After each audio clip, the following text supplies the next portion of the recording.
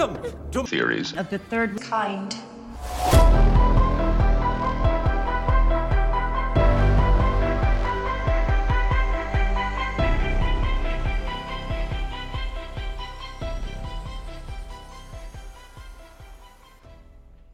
Welcome to Theories of the Third Kind. My name is Aaron, and I'm one of your hosts. There are two other hosts that are joining me today, of course. Daniel. Yo, guys. And Anna. Hello, hello. So before we start today's episode, I just want to say, like always, we do not run any ads on the show or take any money from any corporations. So if you'd like to help us out, then there's a few ways that you could do that. One of the ways is Patreon. For only $5 a month, which is 16 cents a day, you can sign up to our Patreon and get an extra episode each week. These Patreon episodes are exclusive to members only. Today, we released a Patreon exclusive episode, which is over the murder of Missy Bevers. This episode is a good one. It involves the murder of Missy Bevers. And a guy dressed in mysterious SWAT gear, right? And murdering her in a church at 4:30 in the morning and nobody knowing who it is. It's a good one. But we have some theories on who it is. Yes, we do.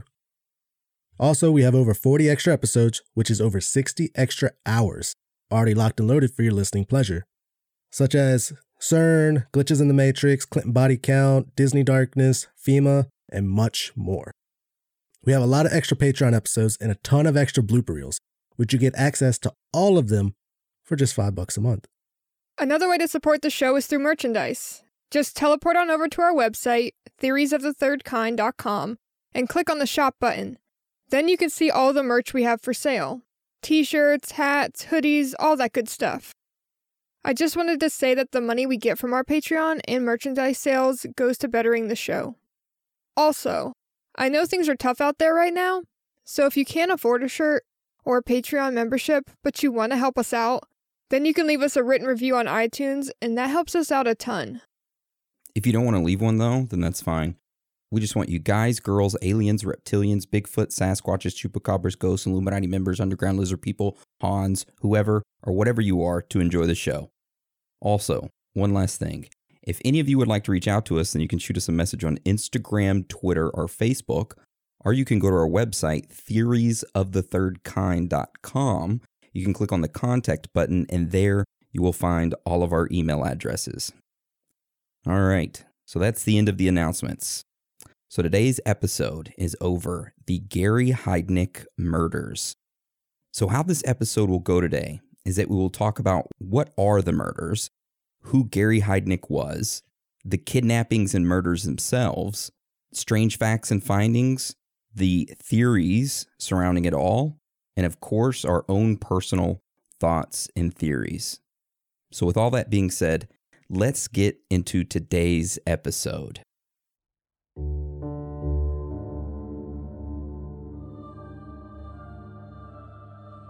One of the most grotesque series of crimes ever to occur in Philadelphia. He was an American murderer who inspired a character in the movie Silence of the Lambs. An individual who kidnapped several women, took them back to his house, where he kept them captive and did unspeakable things to. Was Gary Heidnik insane, evil, or part of a mind control experiment gone bad? Now, before we hop into the murders and theories behind it all, we first need to learn who Gary Heidnik was. So, Anna, can you start us off and tell us a little bit about him? For sure. So Gary Heidnik was born on November 22nd, 1943 in Eastlake, Ohio. He had a younger brother, and together, they didn't have the most pleasant upbringing. Gary's parents divorced when he was only 3 years old, and both him and his brother stayed with his mother for a few years. At the age of 7, Gary and his younger brother Terry both moved in with their father and his new wife. These weren't happy times for Gary and his brother. They both suffered physical and emotional abuse from their father. One of the things that Gary suffered from when growing up was wetting the bed. His father would use this issue as an excuse to humiliate Gary. For example, Gary's father would force him to hang his stained sheets from his bedroom window in full view of their neighbors. Another thing that his father would do to both Gary and his brother is that he would force them to wear pants with bullseyes stitched on the butt of them to school. Of course, this caused their classmates to kick the bullseye that was on the butt of their pants. What a dickhead father, huh? Super. But it sounds like the classmates were a bunch of dickheads too. Yeah. Just because there was a bullseye there doesn't mean you have to kick it. Mm-hmm. Now, that isn't the only bullying that Gary received at school. A lot of the kids at school called him Football Head. Hey, Arnold. Yeah, I was like, hey, Arnold. Why do they call him this? Well, when Gary was a young child, he was climbing a tree, he accidentally slipped and fell 20 feet to the ground on his head. He suffered a severe head injury, which left him with a misshaped head, and his personality began to change and he became more violent. So that is why the kids called him Football Head. Now, just a little side note here. Head trauma is very commonly seen among serial killers. There is a study that was done that shows a good percent of murderers, serial killers, have had a brain injury. This is just something to keep in mind as we go forward. It's a weird thing. When I used to listen to My Favorite Murder, that was something that came up in so many people's history. They'd be like, well, you'll never guess what happened to him when he was a kid. Oh, he was on a swing, fell off, and smacked his head, had brain trauma. It seems like it goes one or two ways. They become serial killers or they become geniuses. Or vegetables. Oh, yeah, 3 ways, I guess. Now, after all this abuse and bullying, Gary and his brother ended up returning to live with his mother. But things weren't great for them. They're living with her. Their mother was an alcoholic. And regardless of that, Gary continued going to school and being bullied. He didn't interact with his fellow classmates much and refused to make eye contact. Some classmates did try to become his friend, but Gary would always push them away. For example, one day a new female classmate asked Gary, "Did you get the homework done?" Gary yelled at her and said that she was not, and I quote, worthy enough to talk to him. God damn. Oh, wow. All right, so now regardless of Gary being an outcast in school, he did make good grades, and he was also pretty smart. His IQ was 148, which it's pretty good. Mm-hmm. You know, even though he made these good grades and was smart, he decided to drop out of school in the 9th grade. And shortly after dropping out, at the age of 14, Gary's father convinced him to join the Staunton Military Academy in Virginia. He attended the academy for 2 years, but decided to drop out before graduating. At the age of 17 and freshly out of the military academy, Gary decided to join the Army. During basic training, Gary's drill sergeant graded him as excellent. Following basic training, he applied for several specialist positions, including the military police, but was rejected. He was sent to Texas to be trained as a medic. However, he did not stay there long. He was transferred to the 46th Army Surgical Hospital in West Germany. In August 1962, Gary began complaining of severe headaches, dizziness, blurred vision, and nausea. He was sent to a hospital where a neurologist diagnosed him with gastroenteritis. Something else worth noting is that during this hospital visit, the neurologist also said that Gary displayed symptoms of mental illness, and he was prescribed trifluoprazine or stelazine. Never heard either of those. Shortly after that, Gary was transferred to a military hospital in Philadelphia, where he was diagnosed with schizophrenia. Because of this diagnosis, he was honorably discharged from the military. So after being discharged from the military, Gary ended up becoming a licensed practical nurse and enrolled at the University of Pennsylvania to do what he does every time, which of course is to drop out. And this time it was only after 1 semester. Mm-hmm. He then worked as a psychiatric nurse at a Veterans Administration hospital in Coatesville, but he was fired for poor attendance and rude behavior towards patients. In 1967, Gary purchased his own home and started hanging out at the Elwyn Institute for the Retarded. Yes, at this time, the institute was called this. Now, keep this institute in the back of your mind because we will come back to it later on in the episode. All right, so throughout the 60s, 70s, and 80s, Gary spent time in and out of psychiatric hospitals and had attempted suicide at least 13 times. So I'm a little confused about something. Okay. Yeah. Why did the neurologist diagnose him with a stomach problem? I don't know. That's a good question. They just say whatever. I heard gastro. I was just like, my dad had enough problems with his stomach, and gastritis was one of them. And gastro is pretty much for the stomach, intestines, and all that. So I was like, why the hell the neurologist fucking doing that? I mean, that could be like a basic doctor thing, but he specializes in the brain. Good observation. I guess just to try to keep him in, because he joined when he was like 19, so he had a lot left in him to go. He shouldn't have been out so early, I think is what the military saw, that he had years in him. Yeah. All right, we'll just move on. In 1970, Gary's mother, who had been diagnosed with bone cancer, committed suicide by drinking mercuric chloride, which is a highly toxic chemical of mercury and chloride. Now, even though his mother's death affected him greatly, Gary still hadn't acted out on his sadistic urges. But he was working his way towards it, though. 6 years later, in 1976, Gary sold his house and purchased another 3-story house and rented out 2 of the floors. Now, remember that Elwyn Institute for the Mentally Disabled that we were talking about that he used to hang out at? Yeah. This is where he met this mentally disabled girl named Anjanette Davidson. Shortly after meeting her, Gary and her started dating, and she moved in with him. In 1976, Gary was charged with aggravated assault and carrying an unlicensed pistol after he decided to shoot the tenant of the house that he was renting out. Luckily, the bullet just grazed the tenant's face, not causing much harm. A couple years after that, in 1978, Gary had his first child, a daughter named Maxine, with his girlfriend. After that, Gary decided to abduct his girlfriend's mentally disabled sister, Alberta, from a mental institution. He went to the mental institution in Harrisburg and signed out Alberta, the sister of his then-girlfriend, Anjanette Davidson, from the mental institution on day leave. Gary then proceeded to imprison her in a locked storage room in his basement. Alberta was then found and returned to the hospital. At the hospital, they examined her, which revealed that she had been raped and sodomized and that she'd contracted gonorrhea. Of course, Gary was arrested and charged with kidnapping, rape, unlawful restraint, false imprisonment, involuntary deviant sexual intercourse, and interfering with the custody of a committed person. He was sentenced to 3 to 7 years in prison and got out only after serving 4.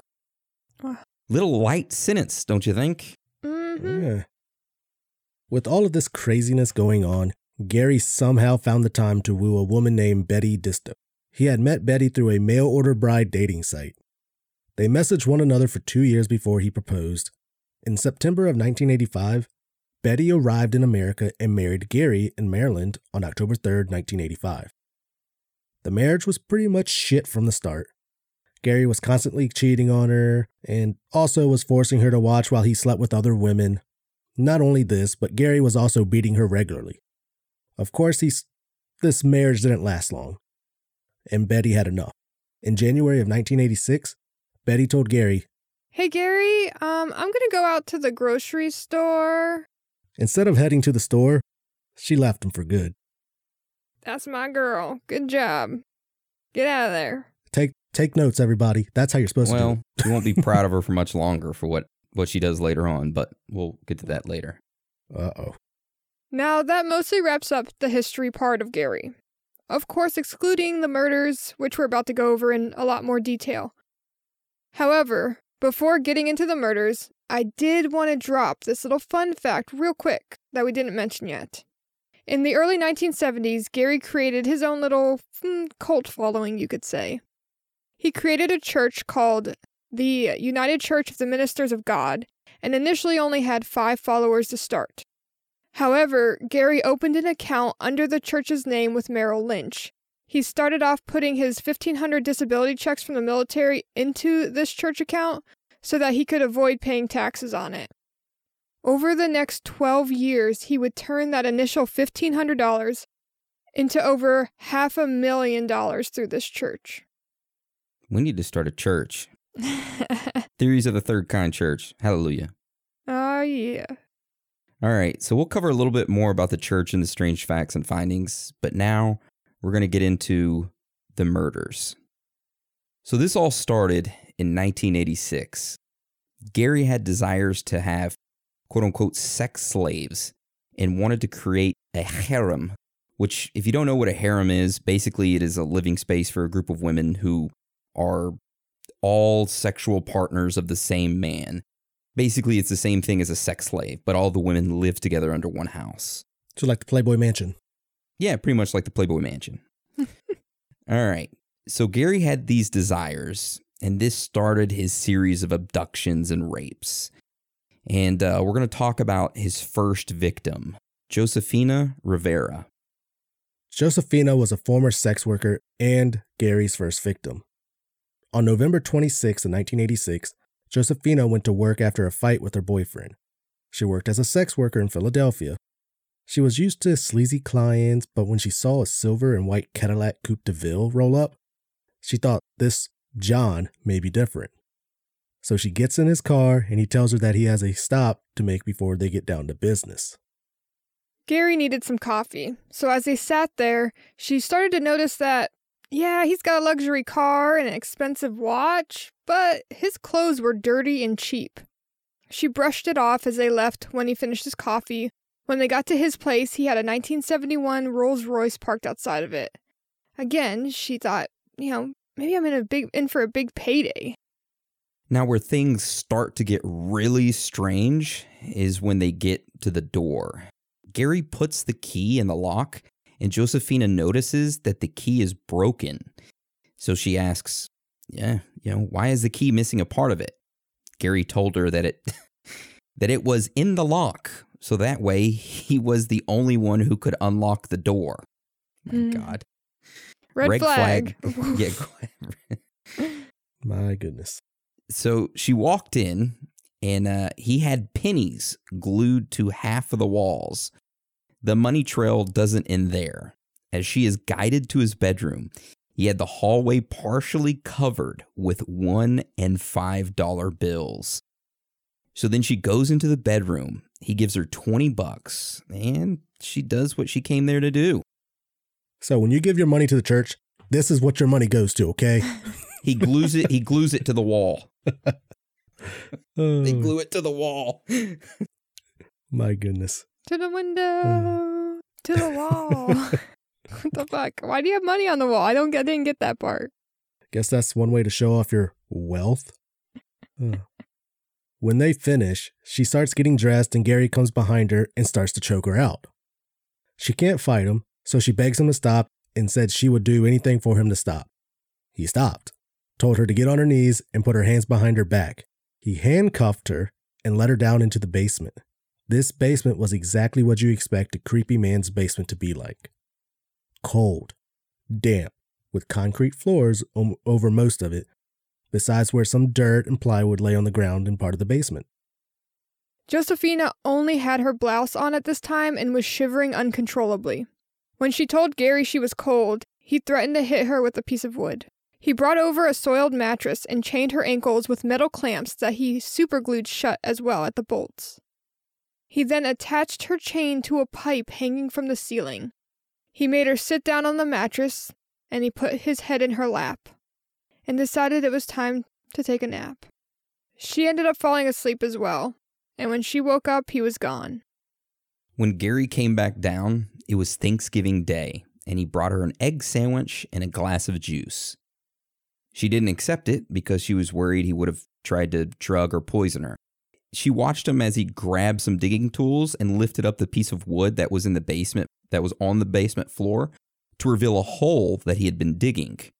So as he worked on digging this hole, making it wider, he talked to Josefina about his plan to get 10 women pregnant, and that he had already gotten 4 women pregnant.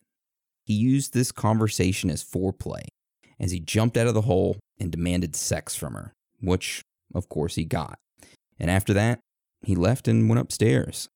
With Josephina left alone, she managed to loosen up one of her ankle clamps and pried the piece of wood off the window and tried to escape, but the chain wasn't long enough.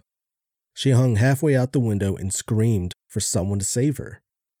Neighbors were used to loud screaming and noises coming from his house, so they didn't notice her screams.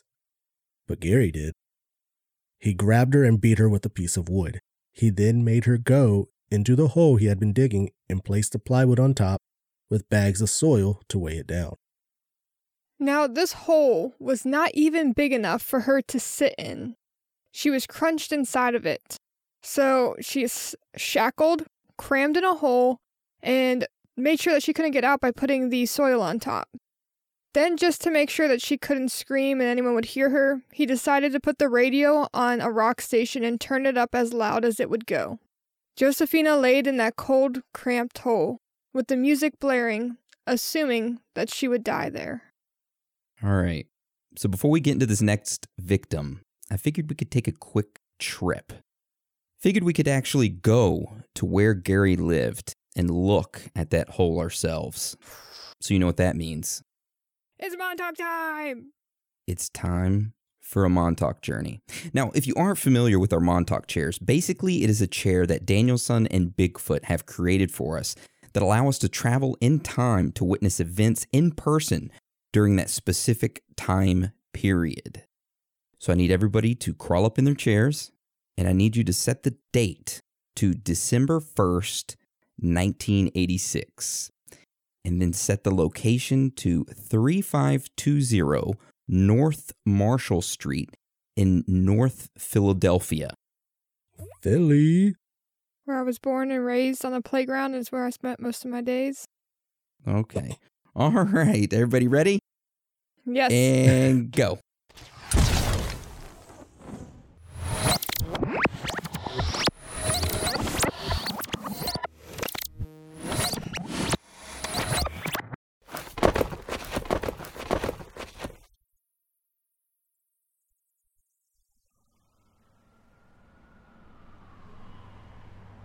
Phew. All right. Is everyone okay? Yes, a little chilly, but good to go. Spectacles, testicles? Yes, I'm good. Yep. All right. I'm glad you two are okay. All right. You're probably wondering why we're standing in the middle of the street and there's this weird-ass house in front of us. Well, that's Gary's house. That's what we came to see. Okay? Okay. Oh. That explains a couple things. So we got a couple ways we could look into it. We can break in, or we can just go to the side window and we can see down into the basement where Gary supposedly is at and his hole is at. Y'all just want to go do that? Yeah, let's do that. I mean, I know that there's a piece of wood over there, but I have a feeling it might not be there right now. Okay. All right, so everybody's got to be quiet. We're looking through the windows. Okay. You see that open hole? Yes. Yeah. That's really creepy. Yeah. I'm guessing that's Gary sitting above the hole right there? Yeah, it is, right, Anna? I mean, Yeah. I assume that's Gary. I think he might be tucking something, but I think that's him. Got a dress on. He looks really weird, dude. Is that a dog in his hands? It puts the lotion on. You have no idea what kind of hell I can bring you! Hey, man. I know that's real cool and whatnot, but No! I don't know how the hell I got here, but if you could answer some questions about some fucking conspiracies and get me out of this hole, I'll call it even, and you'll never hear from me or see from me again. Oh, for Christ's sake! Is that Hans down in there? What the hell? I think that's Hans, man. Oh my god. We gotta save him. I forgot that he was traveling. All right, we have to get Hans out. Okay, good. Gary's walking upstairs, and his wiener is tucked. Good observation, Anna. All right. We got to break out Hans somehow. We got to break him out and get him back to the studio. Think I could fit through this window that Josephina has tore off the plywood from? I'll sneak down there, unlock the door in the back, and Hans and I will run out. Okay, and then you guys go straight to the Montauk chairs, okay? Let him ride with you and sit in your lap, not the special chair. Okay, damn. I was ready for him too. All right, you ready? We're going to push you through. Okay. All right. 1, 2, 3, push. Ah! Okay, Oh, shit. I'm okay. Hans! Hans, dude, is that you? Hey, Sweet Pea, I found myself in quite a pickle today. Could you please help me out? This dude's getting really weird with me. Hell yeah, no one could play patty cake with those ass cheeks but me. Let's go, baby. Oh, hell yeah, let's get out of here. I wasn't expecting to have you, so you're gonna have to sit in my lap. I don't have any special attachments in this journey. I'm sorry, but you get front row seats. That's perfectly fine. I'll hold on to you like a child that needs coddling. Perfect. My favorite.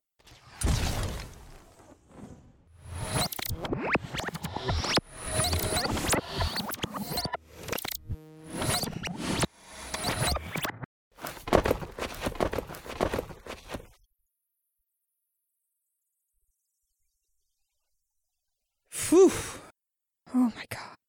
All right. Well, that was interesting. Came back to the studio. Now we got Hans. We almost lost you. You know what? It is what it is, but I may have died, but I'll always live on in your guys' heads. But you didn't die this time. We can't risk that anymore. We cannot risk you going out in the field and doing these risky interviews through space and time. Okay? Oh, okay. Mm-hmm. All right. Now, I mean, I gotta ask though, did you get any good theories out of him or conspiracies from him? Nah, man, he kept tucking his thing-a-ling between his legs and dancing around and screaming at me to put this Bath and Body Works stuff all over my body. I heard he stuck a road flare up your bunghole. Oh, God, I'm going to pass out.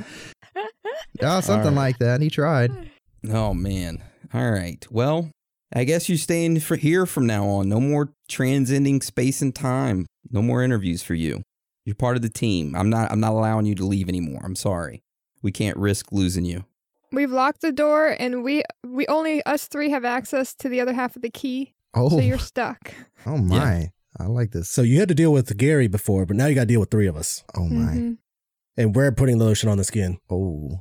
Well, I guess we'll have to find somebody else one day to do on-scene reporting. Yep. One day. All right. Let's get back. Oh, wait. Let me just make sure that we clarify about the butterfly effect. The only reason that we didn't save Josephina when we went for the Montauk journey is because of the butterfly effect. We couldn't mess with history. When we're on the Montauk chairs, we can't change history. I just wanted you guys to know. We did care. We would have if we could have. But we made a promise with Bigfoot that we wouldn't alter history on these chairs. Yep. No alter in history. Sorry, Josephina, but you survive anyway. Spoiler. All right. So let's continue with the next victim after Josephina. All right. I've got this. So, 27 hours later, in the pit, with the music still playing, Josephine started to hear a voice of a woman fighting with Gary. This woman was Sandra Lindsay. Sandra was mentally disabled, whom Gary had gotten pregnant previously, but she had an abortion, which angered him. Jesus. Bummer, dude. Has Not he your got a choice. thing for like mentally disabled women? 100%. Specifically, mentally disabled black women is what his Oh my preference God. was. Dude, what? Well, Yeah. Ugh. Oh, it is what it is, I guess. Gary had abducted Sandra and took her in his basement. He lifted the board that was covering the hole and grabbed Josephine by her hair and pulled her up out of it. Josephine then saw Sandra, a young black woman in only a blouse, chained exactly as she had been when she arrived. Sandra seemed very unsure of what was going on and detached. When Gary left, Josephina tried to talk to her, and she noticed that Sandra hadn't fully understood what had happened to her.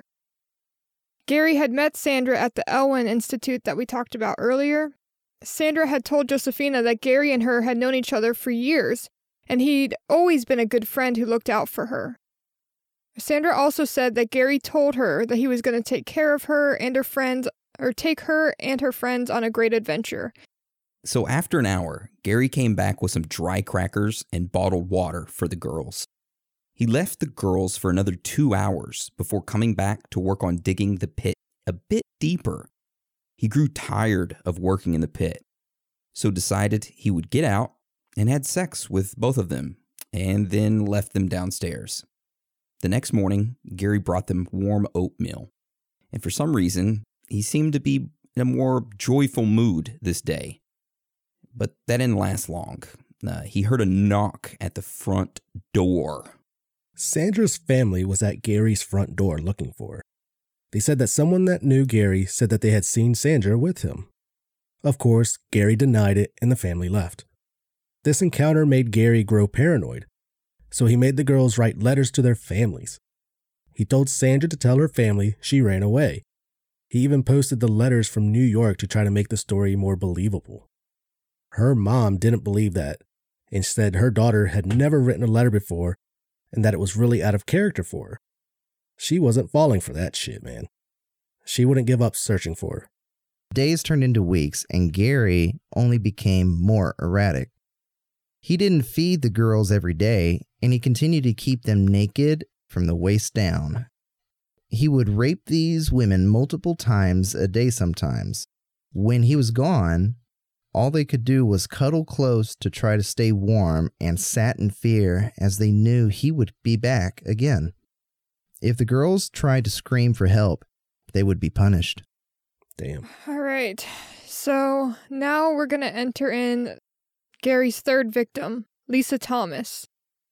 On December 23rd, Gary brought 19-year-old Lisa Thomas over to his home. He drugged her wine and put her in the basement with the other women. A week later, on January 2nd, 1987, Gary abducted Deborah Dudley. During her period of captivity, Deborah would try to defend herself against Gary, but was beaten and put in the pit more than the others. After Deborah's abduction, Gary further humiliated the four women by forcing them to have sex with each other and made them eat dog food. Then, on January 18th, Gary abducted Jacqueline Askins. Now, remember the second girl Gary had abducted, Sandra? Mm-hmm. Yeah. Mm-hmm. Well, on February 7th, Gary became angry with her for disobeying one of Gary's demands. He decided to punish her by starving her and hanging her by one of her wrists from a roof beam for 2 days. During this time, she developed a high fever. When Gary decided to try and feed her, Sandra wouldn't respond. He undid her shackles and she collapsed to the ground, dead. To get rid of Sandra's body, Gary took her upstairs and started to dismember her with a power saw. He put her head into a cooking pot, boiling it and cooking her ribs in the oven. Gary also placed her severed limbs in the freezer. He then fed some of her parts to his dogs. Now, a little side note here. Some say that Gary fed Sandra to his captives, and others say that he didn't. In the police reports and court records, it did say that there was no evidence of this, so maybe shooter's preference, creative imagination. You figure out. Well, I know one thing that happened. You know how Deborah Dudley was very, she always challenged Gary. Yeah. Well, Gary decided to take Deborah upstairs, and when she came back, she was quieter than she'd ever been before, and seemed to be listening. And when the girls asked what she'd been shown, she said that Gary showed her Sandra's head boiling in the pot. Wow. Holy smokes. What a psycho. Yeah. All right, so a couple days later after Gary sawed up Sandra, his neighbors started to complain of this horrible smell. This prompted the police to knock on Gary's door and ask him what the issue was. Well, he told the police that he had burnt his roast, and the police were like, "Oh, okay," and then they left. Oh, man. I mean, I could imagine what a burnt roast smells like, but I can't imagine what a cooking body smells like. I would think that they're different. Ugh. Meat's meat, I guess. So after that happened, Gary started talking to his victims by themselves. He would bribe them into snitching on one another, which kind of worked out to his favor. Josephina snitched on all the girls and told Gary that the other girls were planning to attack him and escape. So what did Gary do? Well, he went into the basement, grabbed all the girls, and made them deaf by driving screwdrivers into their eardrums. Now, this was done so that they couldn't talk to each other. Mm-hmm. Wow. My goodness. Wow. Oh, I just imagine that pain. Things get worse for the women. Gary decided to start electrocuting all the captives except Josephina as torture. Now, Josephina would even help Gary in electrocuting the others, which is pretty messed up. But anyways, because of Josephina helping Gary, it gave her these privileges that the others did not. She was allowed upstairs to watch a movie, and she was allowed to a more comfortable environment rather than the dark, dirty basement. So she got to get a better scenery. She was smarter than I think Gary played her out to be. Oh, yeah. She definitely was. On March 19th, 1987, Deborah was not minding Gary. This pissed him off, so he filled up the hole in the basement with water and threw Deborah into it. He then fatally electrocuted her. Wow, that's gruesome. Gary then took her body and dumped it into the New Jersey Pine Barrens. God Damn. damn. I was going to say, he's not getting any babies out of these women, is he? Mm-mm. So on March 23rd, 1987, Gary abducted his last victim, Agnes Adams, to replace Deborah. Only a day later, on March 24th, Josephina asked Gary if she could be allowed to visit her family. Surprisingly, Gary was like, meh, sure, why not? Of course, Josephina went to her boyfriend's home and she was gone for months. She came in, said, I've been tortured and kidnapped for the last couple months. And what does her boyfriend do? Tells her that she's lying and doesn't believe her until she shows the marks on her body. And then he calls the police. And I hope that it became her ex-boyfriend after that.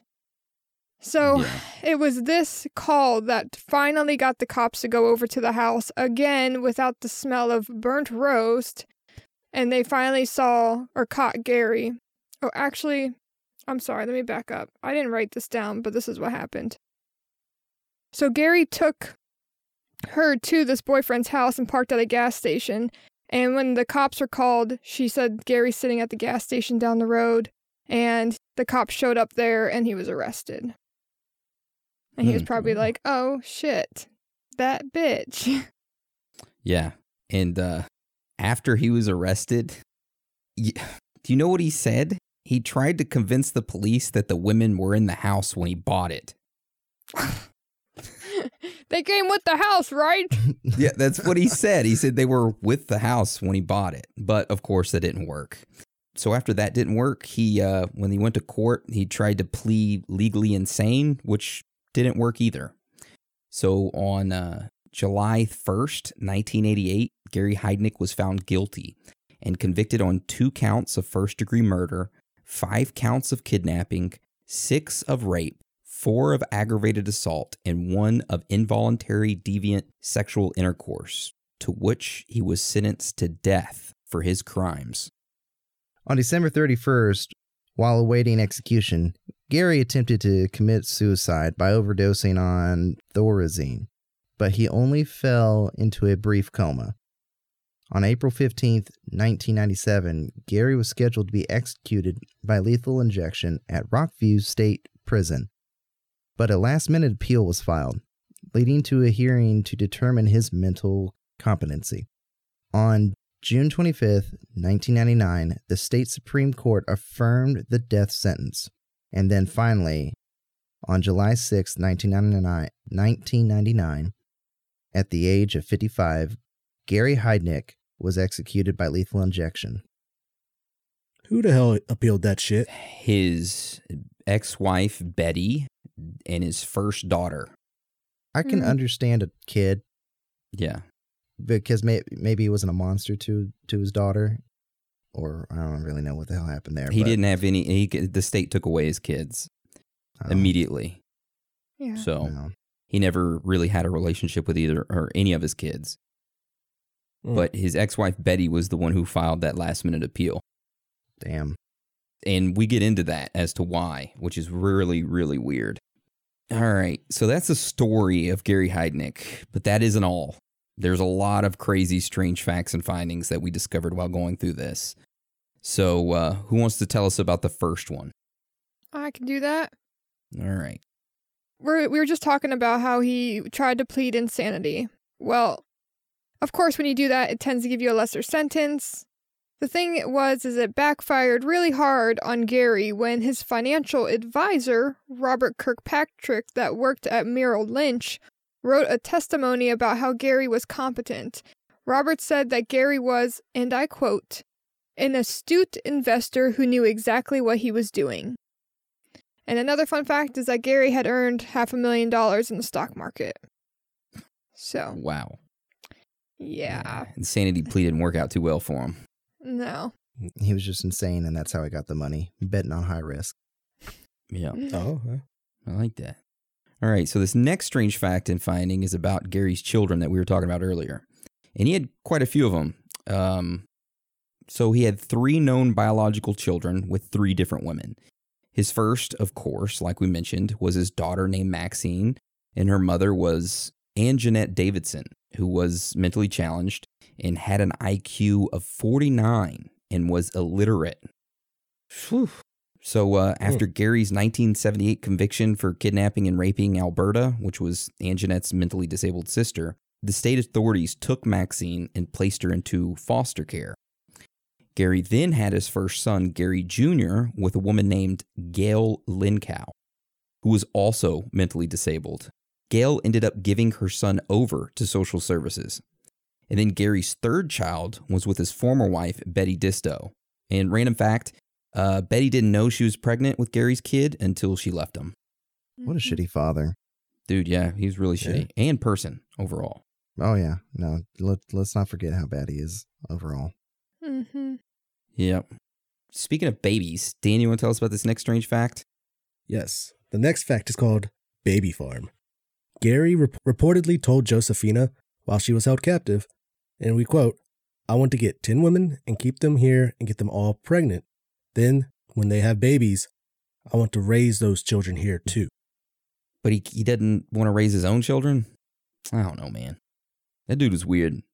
Almost like he was mind controlled. Which we'll get to that in theories. So next one, there was a song actually written about Gary. There is a song by Macabre called Morbid Minister that is about Gary himself. It is. I listened to it. Well, I read the lyrics because I knew it was going to be metal and I wasn't into that. So I just read the lyrics.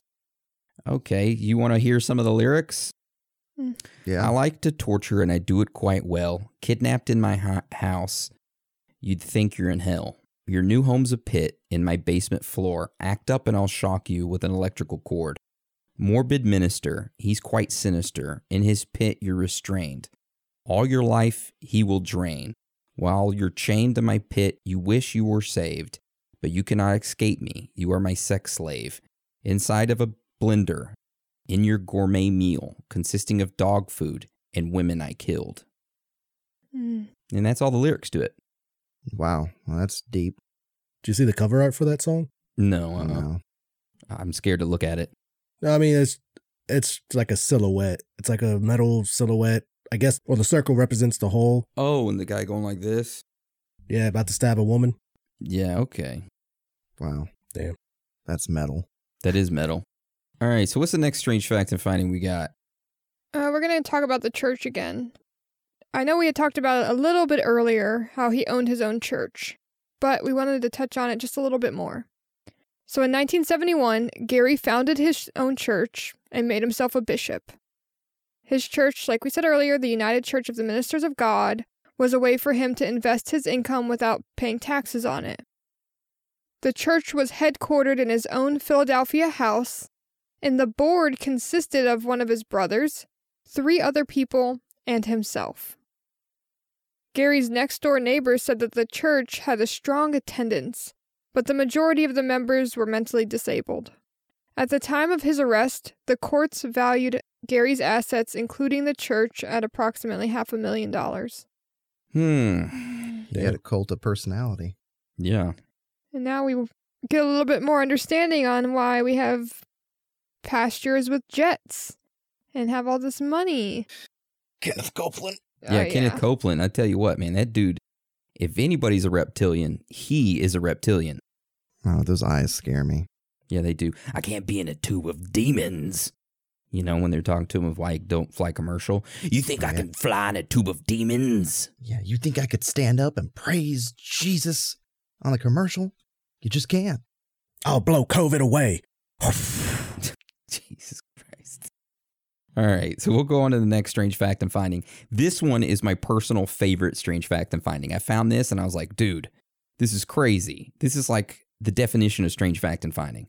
All right, so on August 9th, 1987, police raided a local apartment. They found the remains of 5 women in a bedroom that had been nailed shut. Another body was found in a closet that had been nailed shut. A 7th body was found on the roof of the building and in the basement of a neighboring building. A mentally disabled man named Harrison Marty Graham was taken into custody. He confessed to the killings that began the previous winter, which was about the same time that Gary started collecting his victims. Harrison also confessed that he committed acts of necrophilia and he had planned on abducting and killing more women. The craziest part of all this, though, is that Harrison's apartment was less than 2 miles from Gary's home. And officials denied that there was any connections between the two individuals and cases. What? What the hell? That's a lot of bodies. Had Marty or had Harrison ever been to the Elwyn Institute? I don't know. Or did he go to church? I don't know. Maybe he was a part of that cult where they got women and I don't know. Damn. My question is, how do you not notice there's a body on top of a damn roof? The buzzard's got to be ripping that thing apart. I don't know. That's a good question, Hans. You're asking the important questions. I know, Dude, that house or apartment should have fucking stank. Or should stink. Really bad. Ugh. All right. Ugh. This next one is just as crazy. Well, not as crazy, but it's pretty crazy that nobody talks about this next one. All right, Dean, you want to talk about this last strange fact and finding? Yeah.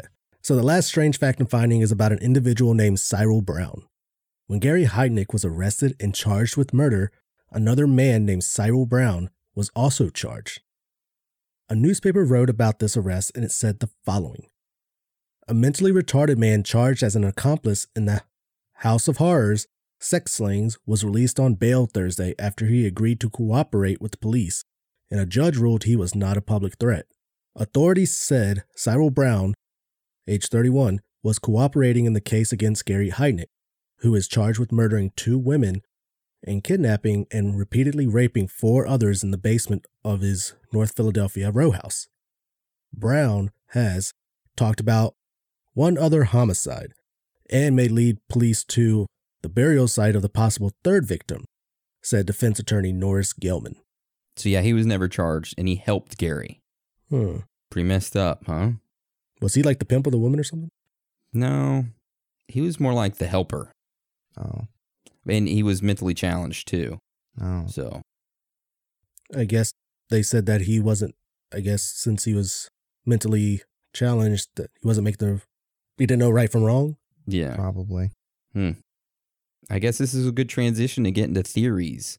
And this first theory is called MK Ultra. All right. So this theory is that Gary Heidnik was a part of the U.S. government's mind control program called MK Ultra. And I know what you're thinking. Oh man, you have no proof to back this up. Oh man, this sounds crazy. How could you think that? Well, let me tell you something. Okay? We found an article from the Associated Press that says, and I quote, Army drugged client says murder case lawyer. And it reads out, a lawyer for a man accused of murdering 2 women and shackling 4 others in a basement torture chamber says he obtained files that show his client was a subject of the U.S. Army LSD experiments in the 1960s. A year ago, police found 3 half-naked women chained to a sewer pipe in the basement of Gary Heidnik's house, after being led there by a woman who had said she had escaped. Limbs of another woman were found in a freezer, and a female corpse was discovered in a New Jersey forest. Defense lawyer Charles Peruto said he plans to argue during the trial set to begin April 4th that Heidnik was insane and the hallucinogen LSD had aggravated his schizophrenia. Peruto also said that the Army and Veterans Administration documents show Heidnik was the subject of LSD tests between 1961 and 1963, although an Army spokesperson said records did not show such testing. That is crazy enough on the surface level to be like, whoa, right? To be like, okay, there might be something here to him being a part of the MK Ultra because it fits the timeline and it fits everything that in regards to this Project MK Ultra. But there's something that adds to this theory, something that adds to it, that Gary and Jeffrey Dahmer, yes, the Jeffrey Dahmer, worked at the same Army hospital in West Germany immediately before being discharged. They both initially applied for the military police and were instead sent to Fort Sam Houston for medical training, and that there is a possibility that Jeffrey Dahmer may have been drafted into the same program as Heidnik. Another thing to add to that, Albert DeSalvo, the alleged Boston Strangler, had also been stationed with the Army in West Germany. And there's one more thing to add to this. Oh, snap. That there was a psychiatric report that was prepared and filed after Gary's trial, which is odd. The report stated, and I quote, "From Gary Heidnik's history, it was clear that his first psychosis was facilitated by a near-lethal dose of a hallucinogenic substance given to him while he was in Germany in the military." That same note stated that Gary's recalling of the 4 months with the women being held captive is very hazy and dreamlike to him. So what do you guys think of that?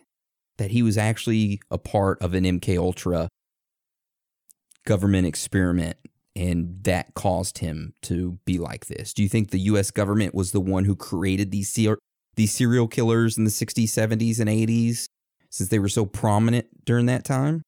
Charles Manson was a part of it, right? That LSD was connected to the military, that he was given to his people, Orange Sunshine or whatever.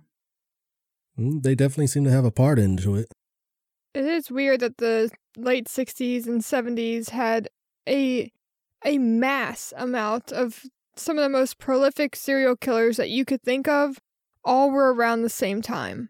And we have been able to connect people like Manson to having MK Ultra stuff. So the fact that you linked him to this just makes me feel even more that way. And think about, he had this mindset of, I need to make the perfect race. What if that's part of that programming? Why would Gary say that he wanted to create the perfect race?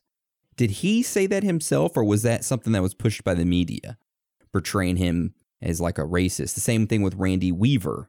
Remember when Randy Weaver, them putting the plants outside with the white power signs and they had no connections with Randy Weaver? Oh, yeah. Oh, yeah. All those white supremacists up there. Yeah. So, I don't know.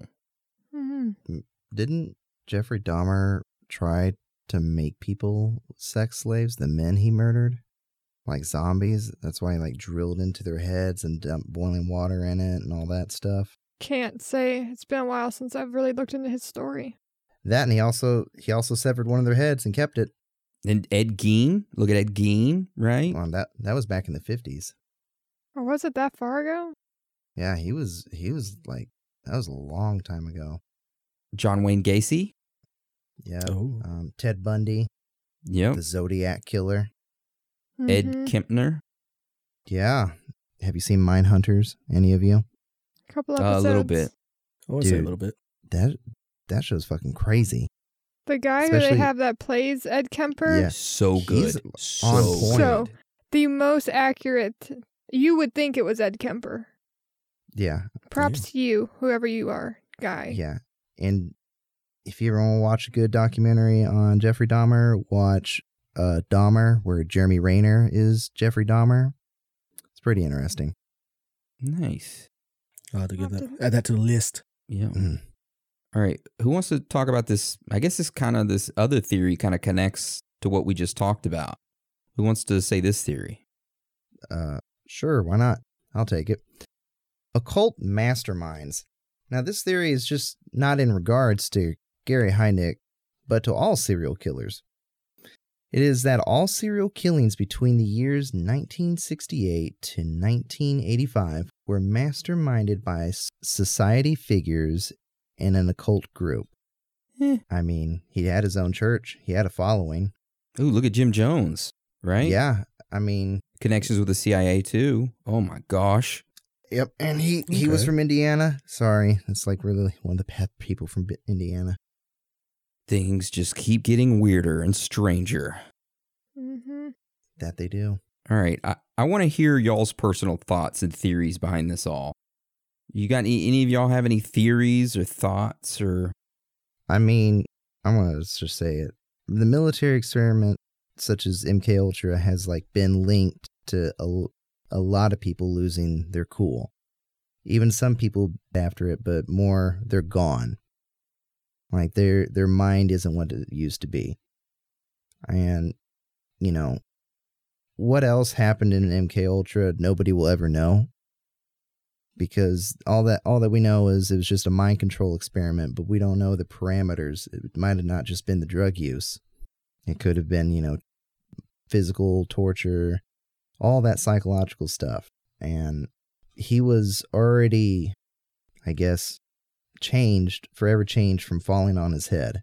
And that him progressively getting worse in the army to being just, you know, what the military does. If you get injured or they find out that you don't fit in the cog, in the gears, they're just like, all right, boop, bye. You know, we'll replace you. You're just a number.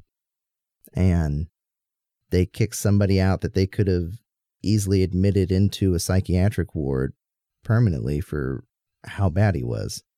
Yeah? I like that. What about you, Anna? What do you think about all this? I mean, I really like your MKUltra add-in. I am a believer that a lot of head injuries and serial killers do go together because I've heard it so many times in different stories. And obviously not every head injury leads to you being a serial killer, but the numbers are high enough. But we're staring at you and we're watching you. I'm just kidding. Oh, creepers. Maybe I should just leave the podcast. I might not be proud of you if you become a serial killer, but I'll still love you. Oh. Well, as far as I know, I've not had any brain injuries, so doing good in that department, but I feel like this was someone who had a very troubled life, and he didn't really know how to be, quote unquote, normal in society. He was abused by his parents, he was abused his whole life, he was made fun of, bullied. And then maybe when he started working in these mental institutes, he, for the first time, started to feel power and in control. And he liked that feeling. So he took that and kind of ran with it, and it got a bit dramatic. And because he was tortured, and maybe like you're saying, Hans, and the MKUltra stuff, he could have been tortured in that. And that gave him ideas to dig a pit, to chain him up by one arm on a pipe. And he just played out what he had done to him his whole life to other people. Okay. What about you, Dan? What are your thoughts on it? I'm kind of along the lines with Anna here. I think that he had a superiority complex. He had a high IQ. Looks like he only targeted women that are mentally challenged. He liked being in power. And I guess he wanted to have babies with them for the fact that I guess he wanted more people that he could be in control of. They wouldn't question what he said. They would follow every word he said. He wanted to start a cult. I guess he figured that since their IQ was low, maybe they wouldn't question anything he said. I agree. And I believe how he was treated by his father played a big role in his superiority complex. Yes, that would definitely play a huge role in it. And he wouldn't care about their humility, like being half naked down in the basement, because he was humiliated by his father his whole life, putting the bed sheets out to show how he peed the bed, and he peed the bed his whole life. Like, he had a complex from it. And that is also, along with head injuries, bedwetting and being, like, obsessed with fire, and of course, like, killing animals are all signs that you're probably going to be a serial killer or a murderer at the very least. bedwettings is also signs of sexual abuse in the home as well. Oh, yes, yes. Mm-hmm. And steroid use. Never heard of that? No, I've never heard of that. That really does explain the stained mattress in the basement. A constant reminder. It was probably his mattress. Oh, shit. Damn. All right. Well, what else y'all have to add to today's episode? You got anything else before we roll this out? Okay, you know how he said that the whole 4 months he was doing all this crazy stuff, he said it was a haze. Now, you hear about how people, they tell you when you do drugs, some of the residual effects of the drugs and some of the drugs get stored into your fat.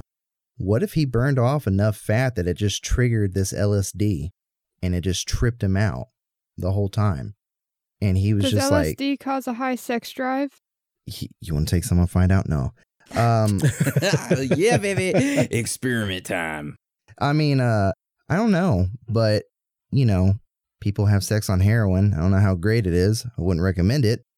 But, you know, what if that's what happened? And, like, he was just burning off so much of this fat and it just kept going that it, you know, went to his brain and permanently had changed it for that time. And he, not saying that he didn't know what he was doing, but it's like devil's advocate. What if he didn't? And this was just all a delusion to him, but it turned out to be really real because then he was like, okay, yeah, you know, Anjanette, I'll take you. You don't usually hear a killer say that. Yeah. So that was just my thought. Yeah. Josephina, just for the listeners. But Oh, Josephina, my bad. No, it's okay. How dare you? How can you get the victim wrong? Can I talk to your manager, please? All right, Karen. All right. Y'all got anything else you want to add? No, that's all I really have on the episode today. It was just one. He was one messed up guy. He had a messed up childhood. It just continued on. I just feel sorry that he couldn't get the help he needed. Mm-hmm. Yeah. Feel sorry for the women too. Oh, yeah. Yep. All right. So I guess that's it for today's episode. And we usually roll into Hans is on the scene, but of course Hans is with us this week. So we're not doing a Hans is on the scene. So that rolls us into shout outs. I know I have some shout outs. I think we're going to push most of them to next week, but there is a couple people that I wanted to shout out on Instagram. I wanted to shout out DJ Rule 2001. Love you, and I'm proud of you. Also shout out Harry M199X. I love you. You're so awesome. I also want to shout out Harvey wants us to say poggers on our next episode, so there you go. Poggers. Yeah. And let's see. Brisadina Cabrera. Awesome. An awesome tattoo you got here recently of your family portrait. Looks great. And then I want to give one last shout out to everybody at the Bite Right Lab. All you beautiful people. Shelby showed me the picture that you guys took of all of you in your wonderful, beautiful Theories of the Third Kind shirt. You know, she said that you guys wear them proudly and you listen to us. So I want you to do something right quick. If your boss doesn't listen to us, I want you to stop working right now. And I want you to turn us up real loud. And I want you all to know that I love you and that I'm proud of every single one of you. Even you, Larry. I'm proud of you. I don't even know if a Larry works there. But if there is one, I love you. If there is a Larry there, he's probably just like, oh my God, he knows me. But yeah, thank you guys for the love, for the support. I really do appreciate it. We all appreciate it. We all love you. Indeed. And I'll swing on by the Bite Right Lab and get me a new bite of whatever it is that you guys do. That's right. Yeah. New bite, that's right. Boom. Give me something to bite when I come over there. Oh. All right. So Anna, you said you're moving your shout outs to next week, right? Yeah, I was just going to shout out a couple but for this week, but yeah, I'm going to do most of mine next week. So I just wanted a quick shout out Jason D and Brandon from Twitter. You guys know, why you're awesome. I appreciate your love and support, especially support. You are amazing. It means a lot to see the messages that you guys wrote. So thank you. Moon Guide 3, she made a Twitter just to talk with us. I responded to you. I hope that message helps. and your astral projection journeys are smooth sailing. Reach out anytime. Join the Discord and direct message me if you can. That's kind of the easiest way to get a hold of me. Yeah, I think for the rest of shout-outs, I will hold off till next week. All right, Dan. What do you got for Facebook shout-outs? I'm pretty much moving most of mine to next week. Okay. I do just have one in particular, though, to our Texas teachers, or especially Lindy. I think that she's on spring break right now in New Orleans. Ooh, girl. Nice. Get you some of those beads. Yeah. Hey, ooh. She's the one that was asking about stuff about voodoo and like where she should go visit, stuff like that. Mm. So I told her the Voodoo Museum and probably avoid that one tour that seems to be not very good. Tourist trap. They talk about the history of like the buildings, but no voodoo. Oh my God. Yeah. Who wants to go on that tour? Yeah. I don't know. I tell you. And if it's the one I'm thinking, it's 4 hours long and it's $45 to just listen about buildings?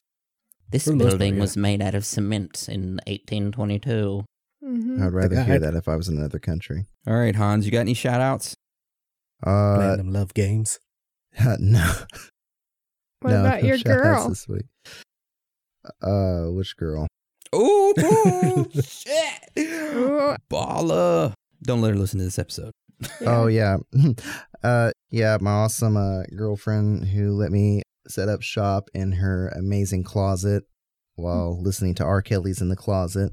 Mhm. Nice. If you all haven't listened to that, it's a masterpiece of 2005. Nice. Recommend. It is pretty amazing, but I gotta say, Weird Al Yankovic's Trapped in the Drive-Thru is pretty good. Oh, it is. Nice. All right. So does any of y'all have anything else you want to say before we roll this out? Nope. Nope. Nope. All right. Well, I just want to thank you all for joining us today. And again, thank you for your support. You are amazing, every single one of you. So with that being said, Dan, Anna, and Hans, you want to roll us out? You already know. It's okay to be out of this world with your thoughts. Because you are not alone. Boom. Nice.